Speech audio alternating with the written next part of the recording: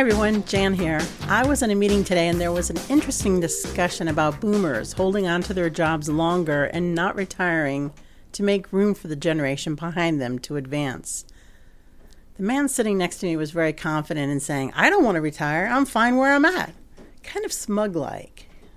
Like he was saying, so what? I mentioned that the normal time to advance to management and make more money in a higher position is kind of being thwarted by the non-retiring people, and he mentioned how he's happy to give advice to others. Oh yeah, a few more people chimed in. I looked at him and said, hey, if you have the power to give them all raises so they make more money to qualify for home ownership and actual real family vacations where they're not just having picnics out the backyard, real vacations to relax, give them more money. They don't want advice. They want their efforts to be recognized and higher pay now, not later.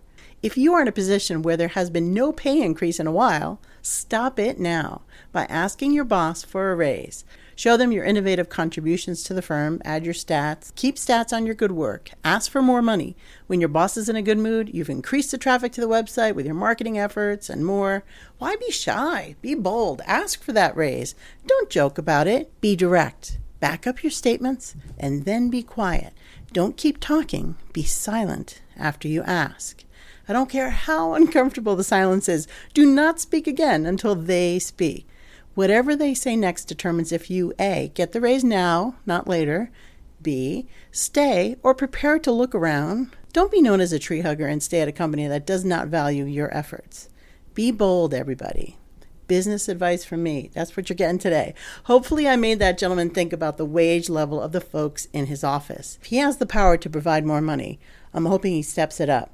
If you are a manager, step it up for your folks today. This is Jan with a bit of Business 300 level advice. More tomorrow. You don't have to be a material girl to get fair pay. Have a great day. Bye-bye.